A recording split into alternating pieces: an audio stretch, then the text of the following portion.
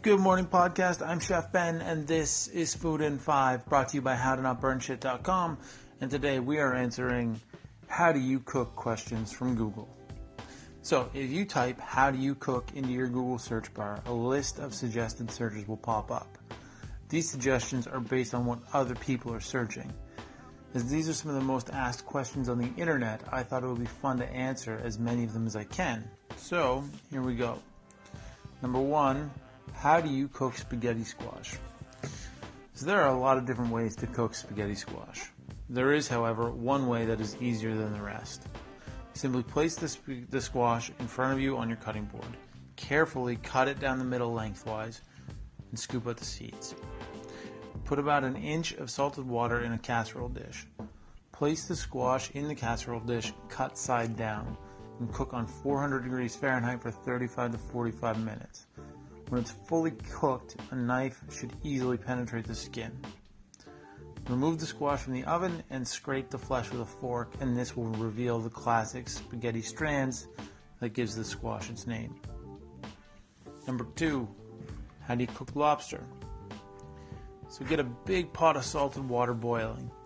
Put the lobster on your cutting board, put the tip of your knife on the lobster's head, and push the knife through. This will kill the lobster quickly. Now place the lobster in the boiling water.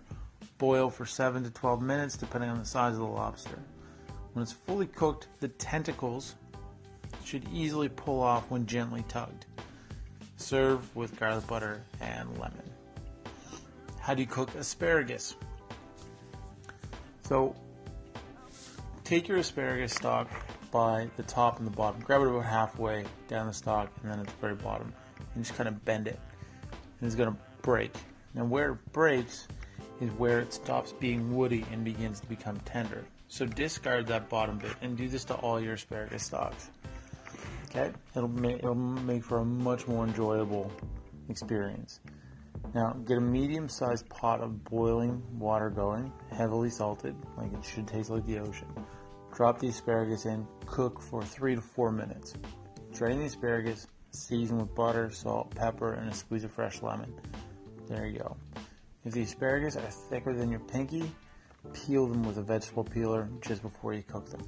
Okay? How do you cook quinoa? So there are 2 main methods for cooking quinoa. The first method is known as the pasta method, and it's just like cooking pasta. Essentially, get a pot of salted water boiling, add your quinoa, and boil until the individual quinoa grains begin to pop. Drain off the water, season with salt, pepper, and butter, and enjoy. Or there's always the rice method. So rinse the quinoa and drain well.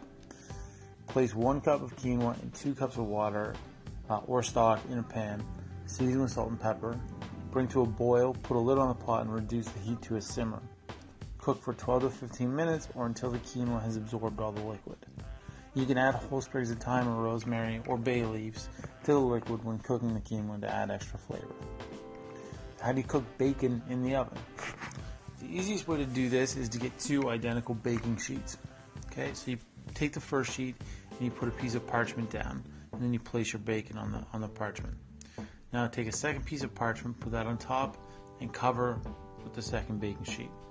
Bake the bacon at 350 degrees Fahrenheit for 25 to 35 minutes, depending on the thickness.